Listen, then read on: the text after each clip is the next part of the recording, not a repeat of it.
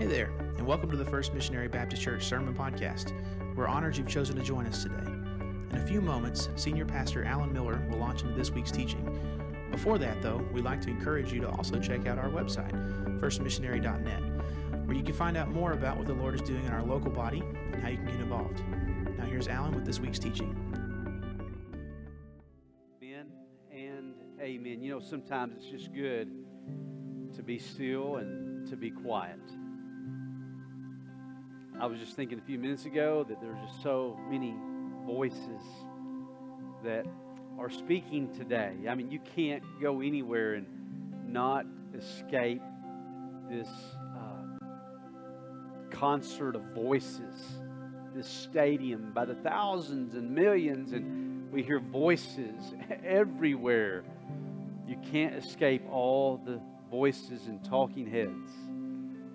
But you know, sometimes you just need to be still, you need to be quiet, so that you can allow God, the most important voice, to kind of speak into your life and speak it into your chaos. And you know, today that's what we're talking about. We're talking about a tremendous sign that Jesus gave to us, and actually historically in context to the Jewish people, but it resonates today. A sign that Jesus would give, a sign of Jesus speaking into chaos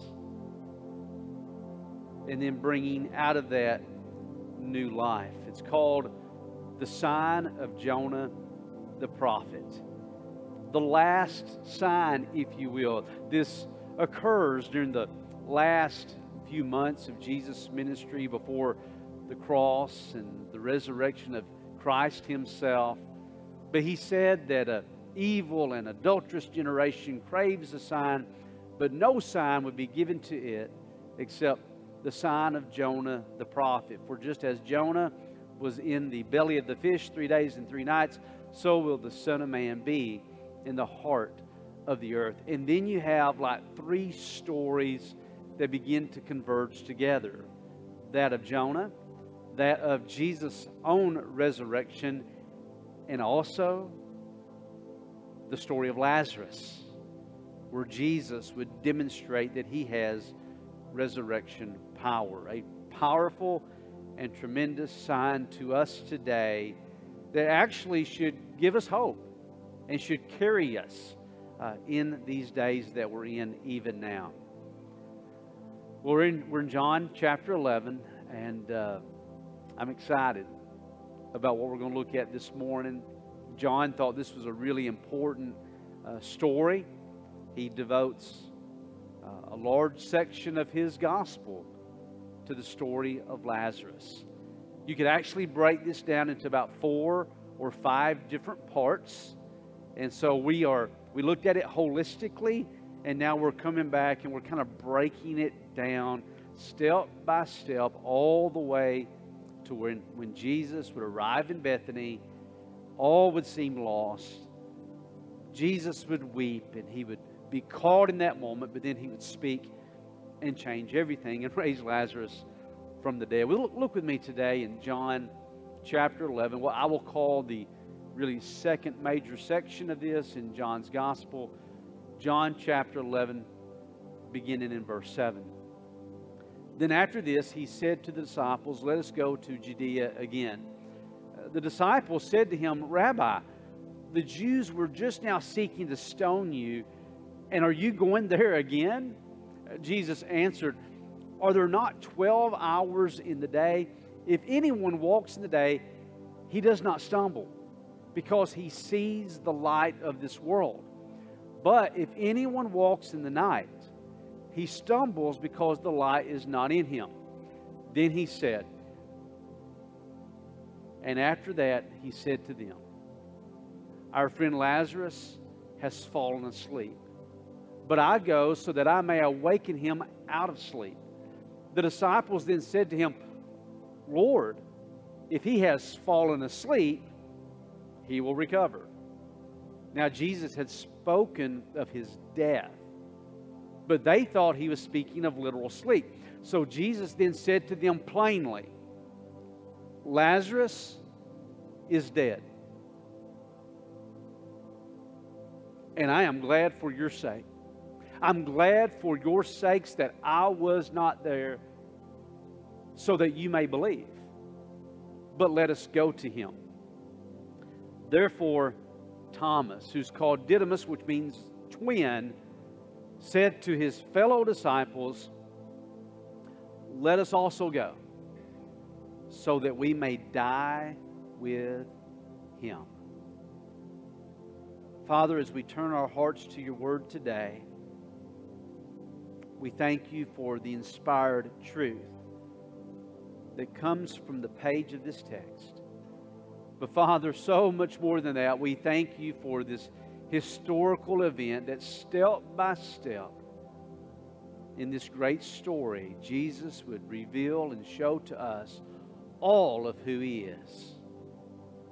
And finally, he would show us that he is the resurrection and the life.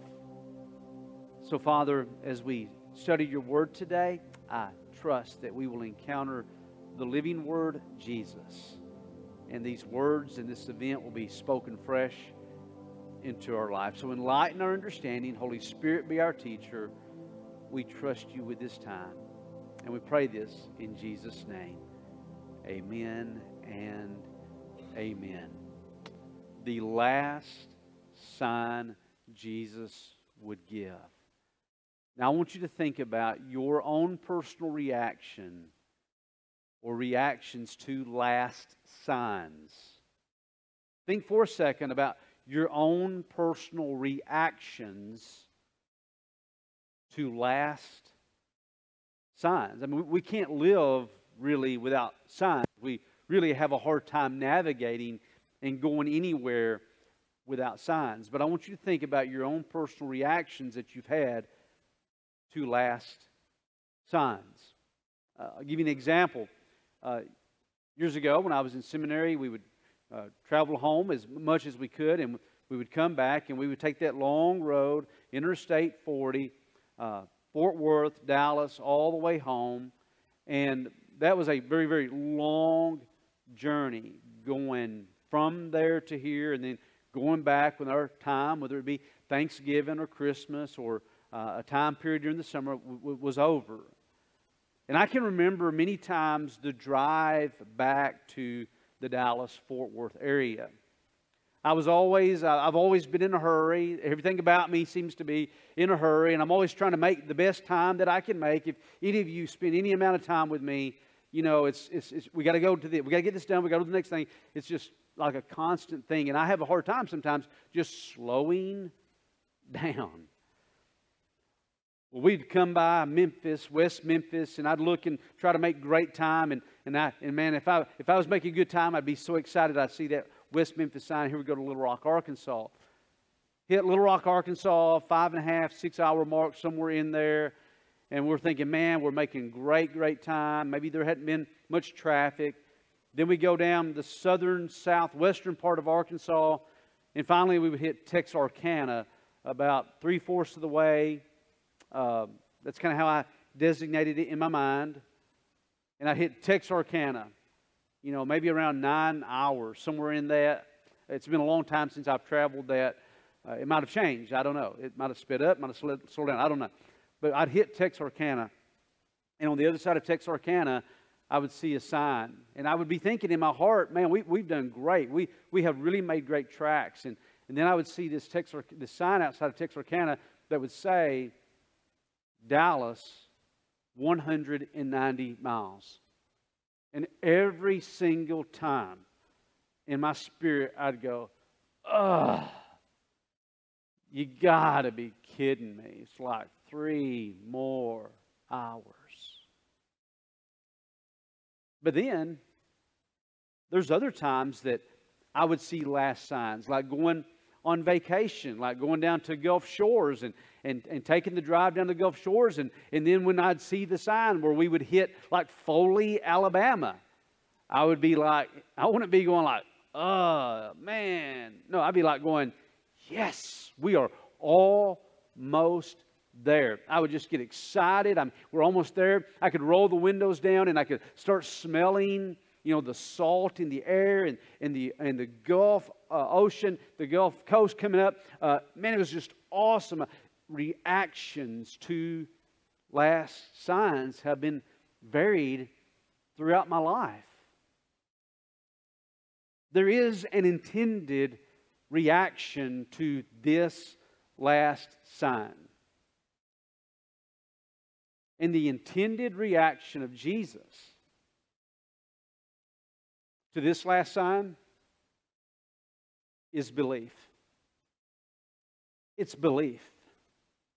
Belief in Him and His ability to resurrect, to revive, to take that which seems helpless and hopeless and to speak breath and life into it and to give it a new start, a new beginning. That's the intended reaction of this last sign, is that you would believe that He is who He says He is, and with every turn of your life, if you have Him, then you always have also within you resurrection power. In the second phase of this story of Jesus raising Lazarus from the dead, John begins this section by saying after this in verse 7, then after this, then after this. You say, after what? After the fact that after John writes that Jesus loved Mary and Martha and their brother Lazarus, because of His love for them, He would stay 2 more days. He was in no rush to get to Bethany. What many of us would do upon hearing a friend that was sick, perhaps even dying, and you can see in the progression of this story what was taking place from Lazarus' perspective, from the perspective of his sisters. We have a brother who is sick. We need Jesus to be here. And at some point in time, it had to change. It had to go from, hey, we have a brother who is sick, and now we have a brother who is dying. And can you imagine the urgency that would be in them as they would still wait upon Jesus? And you say, well, how do we know about these expectations that they have? Because when Jesus finally shows up in Bethany, these expectations come out of them. And it's just not Mary, but it's also Martha. And it's not just Martha, but it's also Mary. They would say, both of them would say, Lord, if you had been here. Lord, if you had been here, our brother would not have died. So you can imagine for Mary and Martha and Lazarus, it went from our brother is sick, oh, he's turned now. It's getting worse. He's now dying. Have you ever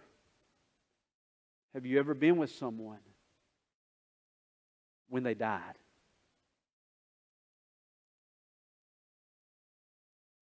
I have. More than once in my life. It's a thing that you really don't ever want to be a part of. But there's something holy about it. When you know that person's a believer, and there's a progression that you're watching. If it's not a prolonged sickness and death happens suddenly, it's more violent. It's more of a vigorous end of life. If it's a prolonged sickness, it seems to be a little bit more gradual, and maybe the signs are further apart. Can't imagine what it was like for Mary and Martha. Put yourself in their shoes. It seems very quickly. Our brother is sick. Then our brother is dying. 2, our brother is dead.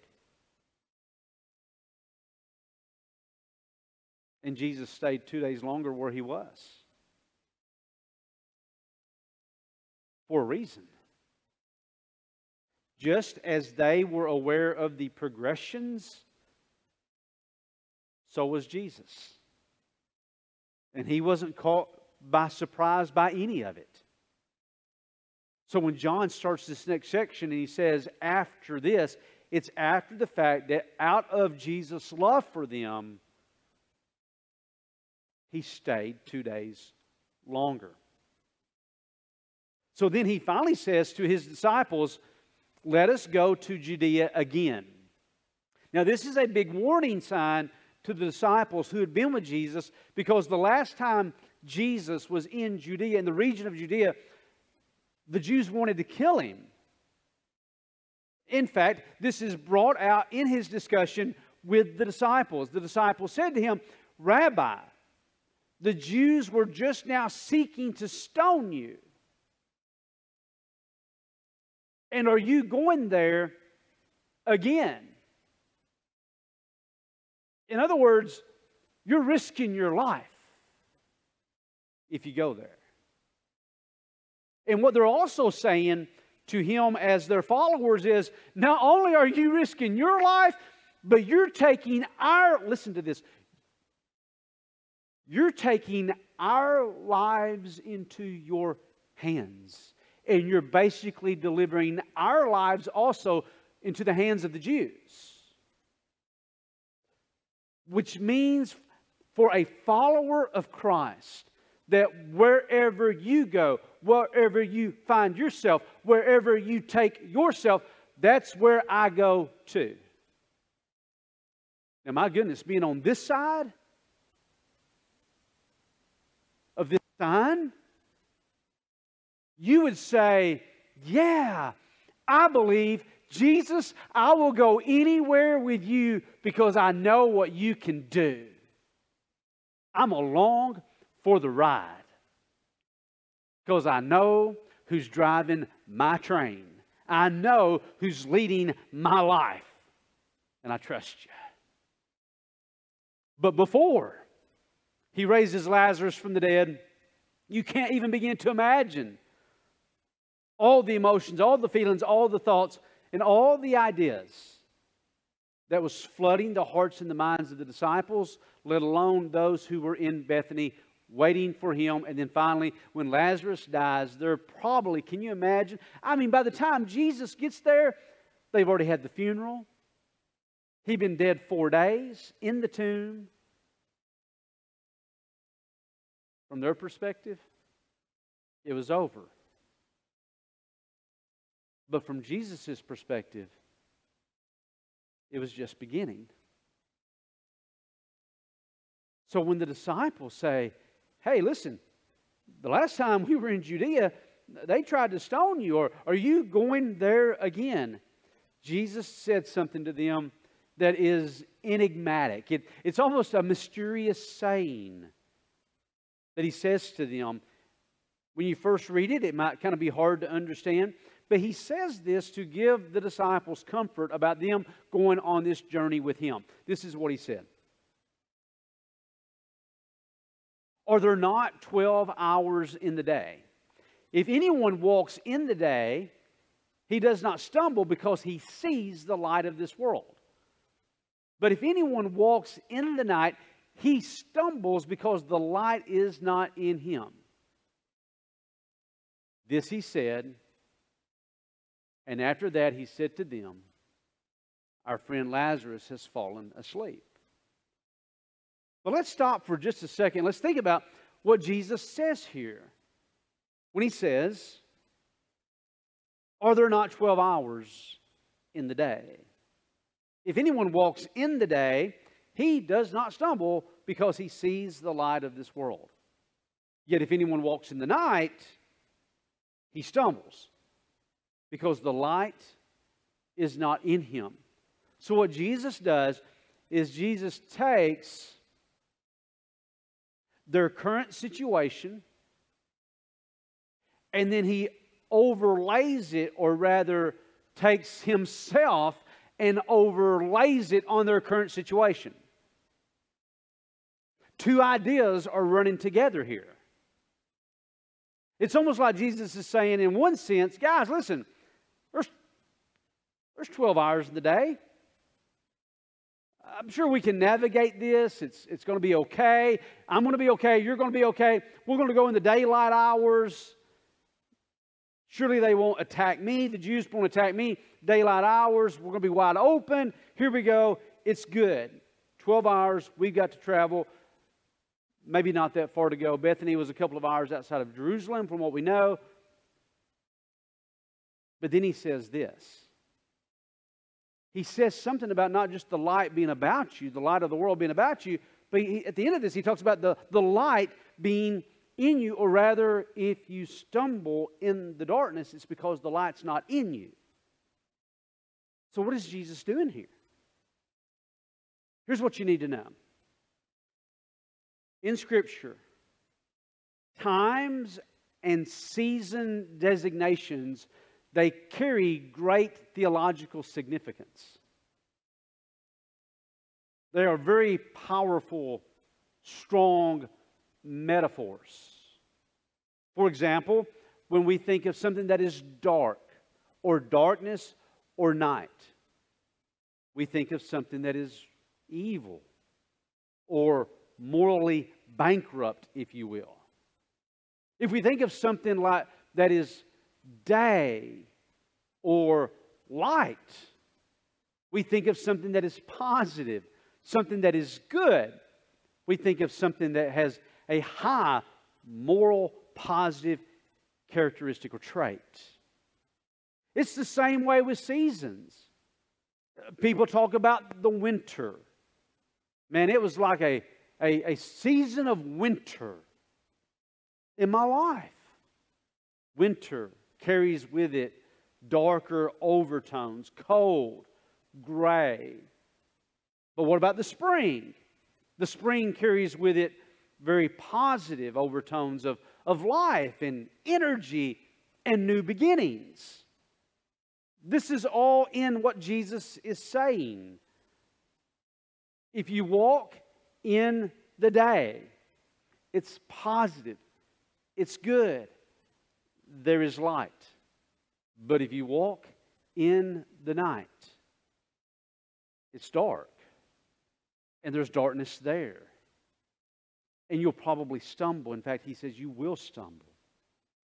This reminds us, hang with me, this reminds us of the 7 I am statements of Jesus in the book of John. Whether it be I am the door or I am the bread of life, Jesus would also say, I am the resurrection and the life. We're leading to that. But He would also say in John, I am the light of the world. In other words, guys, if you go with me, you're going to be walking in light. There's nothing to be afraid of. It's going to be okay. I want you to take this down another layer. As he talks about the positive characteristics of light and walking in the day, and he's conveying safety and security in that. He's also the one who created the very light that gives them this sense of safety and security. In fact, he would say, I am the light of the world. In other words, Christ in you, the hope of glory, gives you life and light in every situation you face in your life, no matter how dark or dead it seems to be. They were afraid that they would go and be in jeopardy with him. But here's what you've got to understand. As it would go on, Jesus would tell them, again, language that was somewhat cryptic. You know, how many times do you think these disciples ever looked at one another and was like, what the heck is he talking about? He would say to them, hey, listen, our friend Lazarus has fallen asleep, but I go so that I may awaken him out of sleep. This is also used biblically, talking of sleep, is used metaphorically many times as also dying. They're thinking that meaning that literally he has literally fallen asleep. And so their response to him is, hey, then if he's fallen asleep, then he'll recover. And Jesus said, I'm going to go awaken him. So they're like, hey, he'll recover. If he's only asleep, he'll be okay. But Jesus then has to come back, and very plainly to them, he says, no. I'm not talking about figurative sleep. I'm talking, he really has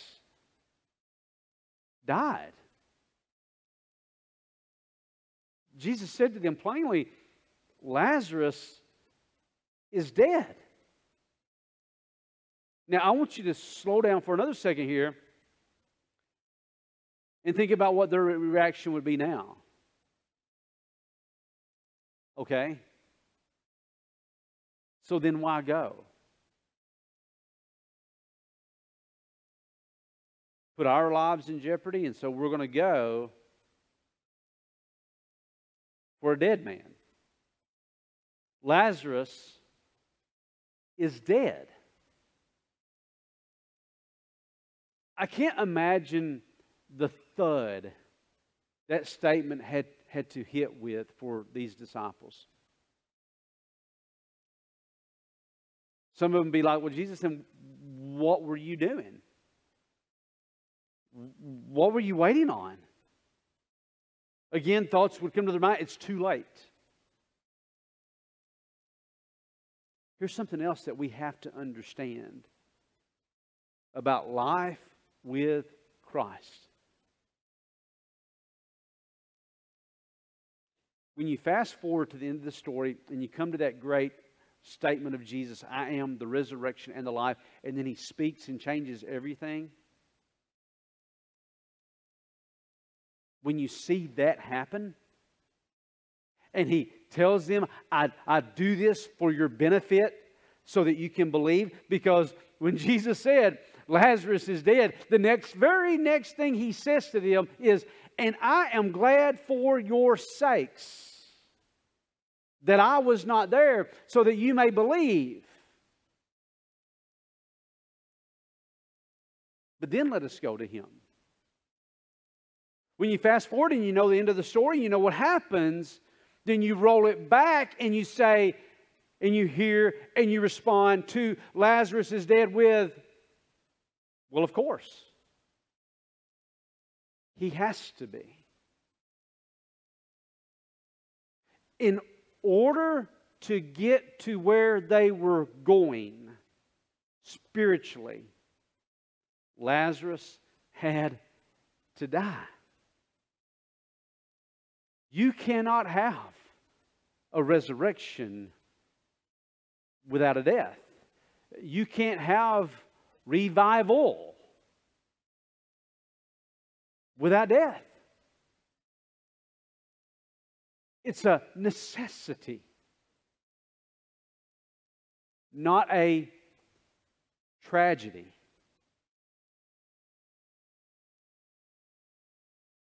But how many times over have you experienced or you have seen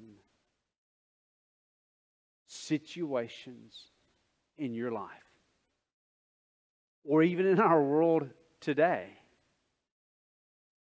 that seem so helpless, hopeless, or even dead? Two encouraging words today about walking through these dark times that we live in. And I want to ask you a really important question, okay? if you could categorize by time or season designation where you are in your life today, how would you categorize it? Does it feel like spring to you? Does it seem like there's new life and hope and vim and vigor and energy and excitement and light and color in your life? Does it seem like winter to you? In spite of where we are in the season of time now, the month of June, days are getting hotter. And by the way, we'll be together next Sunday at 9:15, trying to beat the heat. Mark that, next Sunday, 9:15. But in your own personal life, does it seem like anything but summer or spring? Seems like winter.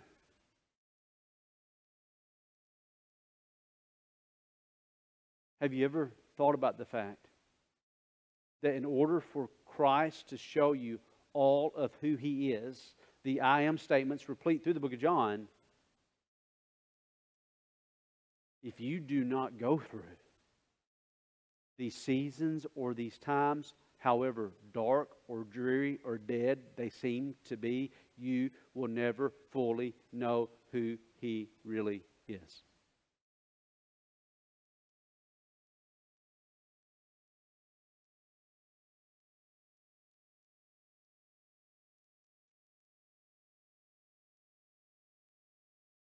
Verse 16, Thomas, in Thomas fashion, replies to Jesus.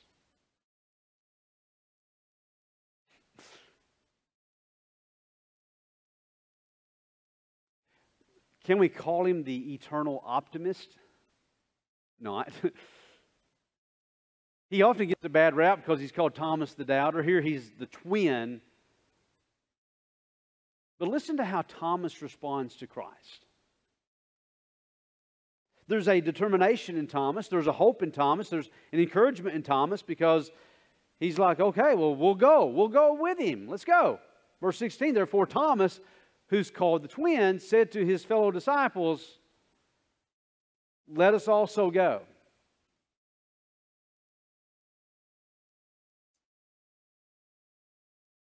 Let us also go. It's like it's about to end. We're starting to wrap up. The end music starts to happen. You're anticipating the credits to begin to roll. You're thinking, hey, this thing is about to wrap up. And Thomas simply says, so that we may die with him. Now, when I first read this and I first studied this, I wasn't paying real close attention to my pronouns. And I thought,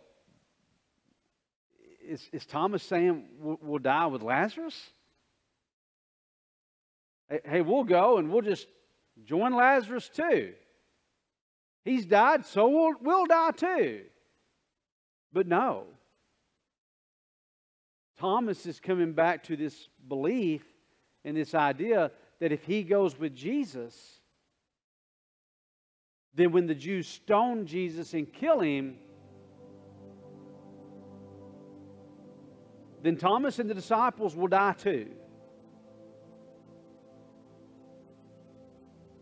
Let us also go so that we may die with him. Die with Jesus.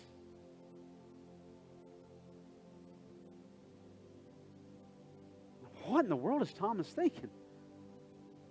On one hand, it's like, I'd rather be with Jesus, and if Jesus dies, and I'll die too. At least he won't be by himself. He won't be alone. We'll just die with him too. And so they take the journey. There's no record of Jesus responding back to Thomas. None of that. And I can imagine as Thomas is on this journey with Christ, he begins to lose a sense of really what's taking place. And maybe he even forgets about Lazarus. Well, Lazarus is dead anyway. All hope is gone. It's lost. And here's the deal. We're walking into our death as well with Christ.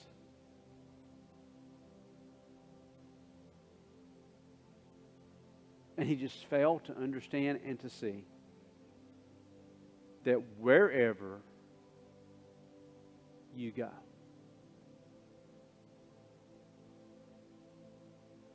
you don't just have the light about you, but you have the light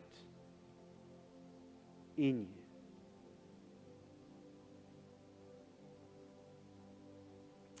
For some reason, when I thought about this, I kept thinking about the movie E.T. How many of you remember the movie in the 80s, E.T.? Steven Spielberg movie? E.T. Some of you are going, what the heck does E.T. mean? Remember his heart? I need some nods here, just so I don't look like I'm crazy up here, all right? You remember the heart? What would it do? There'd be like a light there in E.T., right? It'd be a light. And with death coming, or the sense of death, what happens to that light? It fades. Y'all remember the movie? It's like us in a sense of having Christ in your life. He didn't die there. On the way. And when He got there, He didn't just bring resurrection, but He was resurrection. I am the resurrection and the life, He says. So no matter where you go, no matter what you do, you always have the light in you about you. And the light of the world is the life of men. And the life of men is the light of the world, Christ. And so you can always have a divine perspective emanating from you about any situation or circumstance that you see in your life or in this world. Don't fall into the darkness. It wants to suck you up. It wants to tell you how bad it is. It wants to tell you how hopeless it is. It wants to tell you how helpless it is.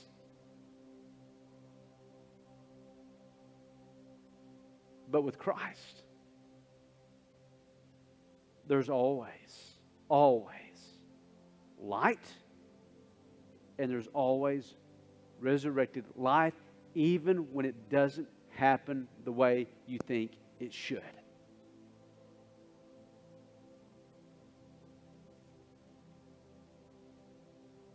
So what is it today? Your season. This season that our world is in. What is it about your life that seems to be in chaos that Christ wants to speak resurrection life into? Have you given up? Have you quit? Have you quit anybody? Some of you have quit some folks today. Some of you you've gotten angry because of what maybe your brothers and sisters in Christ have said, or their political viewpoint, or what they post, or what they've said, or their actions, or what they've done to you or to somebody else. Some of you, some of us, fall into the darkness. And we forget. The light of the world, the resurrection, and the life goes with us.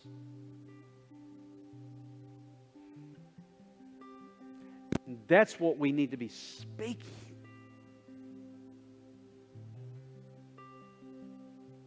in this concert of voices.